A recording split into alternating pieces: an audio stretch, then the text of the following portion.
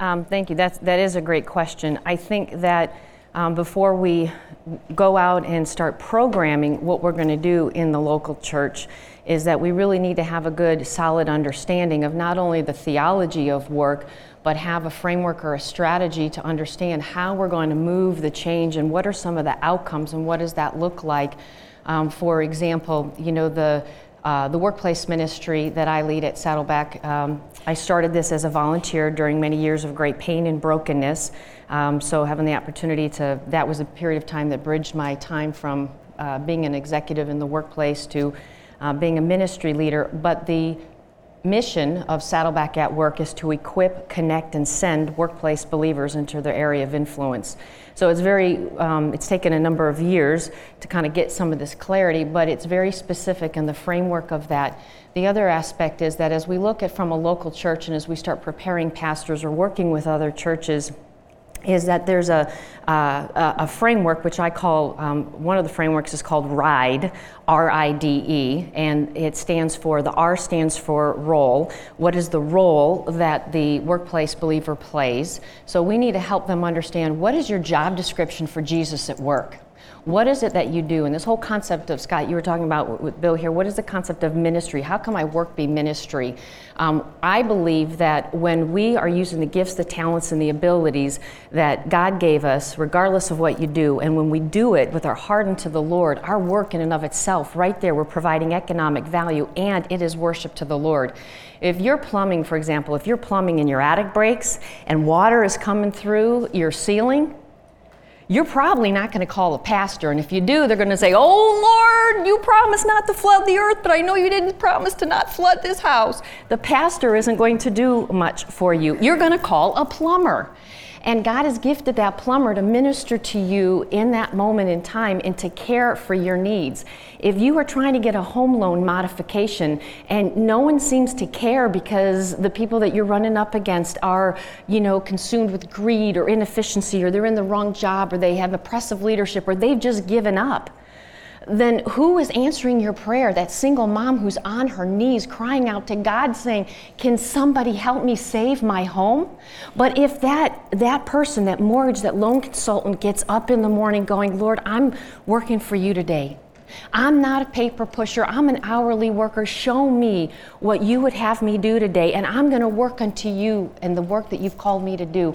That person might just be an answer to prayer to somebody else. That person, indirectly and directly, is ministering to somebody else. So the R in RIDE is we need to identify the role that the believer plays, what Jesus' job description is for them. And one of the things we have on the vision video that I have on our workplace website is I talk about, a Saddleback Church is a Great Commission church. But I like to say that before Jesus gave us the Great Commission in Matthew 28, God gave Adam and Eve the Great Management Commission to go rule and manage the earth with God's authority. And as I talk to and work with, now we're primarily focusing on business in this context, but the Saddleback at Work ministry spans all industries, all job titles, both genders. It is about, doesn't matter if you're a Starbucks barista, CEO, or a truck driver. God has given each person influence in decision making and influence with other people, regardless of what their job is. So every person has an opportunity to make a decision and influence and have ministry. The I, very quickly, is to help them identify the role that they play. And this is where visuals, and this is where testimonies, and this is where, when you have large-scale events, this is why we do some of these things. What does it look like? So people can start to get a visual of it. I can get a mental model.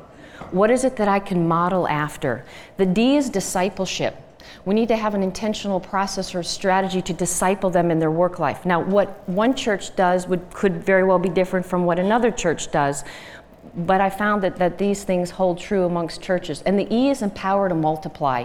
So as we've done things, if we help them understand their job description for Jesus at work, help them see what the impact that they can have, they've been discipled specifically in their work life, then you start to see the real impact that they can have at work, and you start releasing them and commissioning them out into their area of influence. So one thing I would say is we've got to be careful that we don't just start with offering programs, but rather we need to think that it's really kind of a holistic perspective.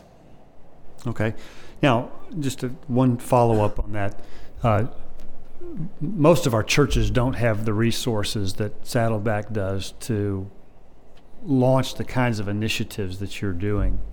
So in the absence of the resources to do that, what advice would you have for pastors and for those of us training pastors who will likely be in considerably smaller churches to help connect the work of the pastor with the work of the business person?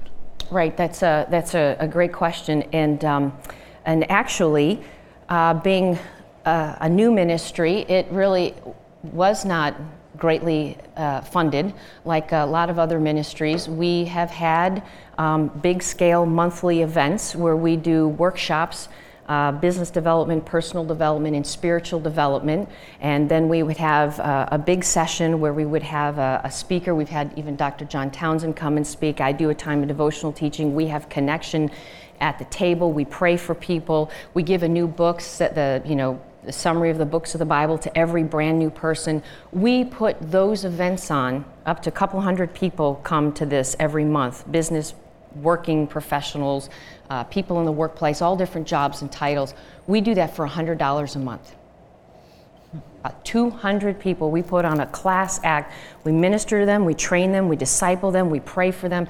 So you can do these things without money. And I will also say is that I have a huge volunteer team. So you'll be surprised at how many people in your congregation have this inside of them and are just waiting to plug in and express themselves. So getting your volunteers involved and building that leadership team would be very significant. But just start meeting them where they're at, and just be very careful in terms of that it's not programmatic and it's not only on one specific job or title or level.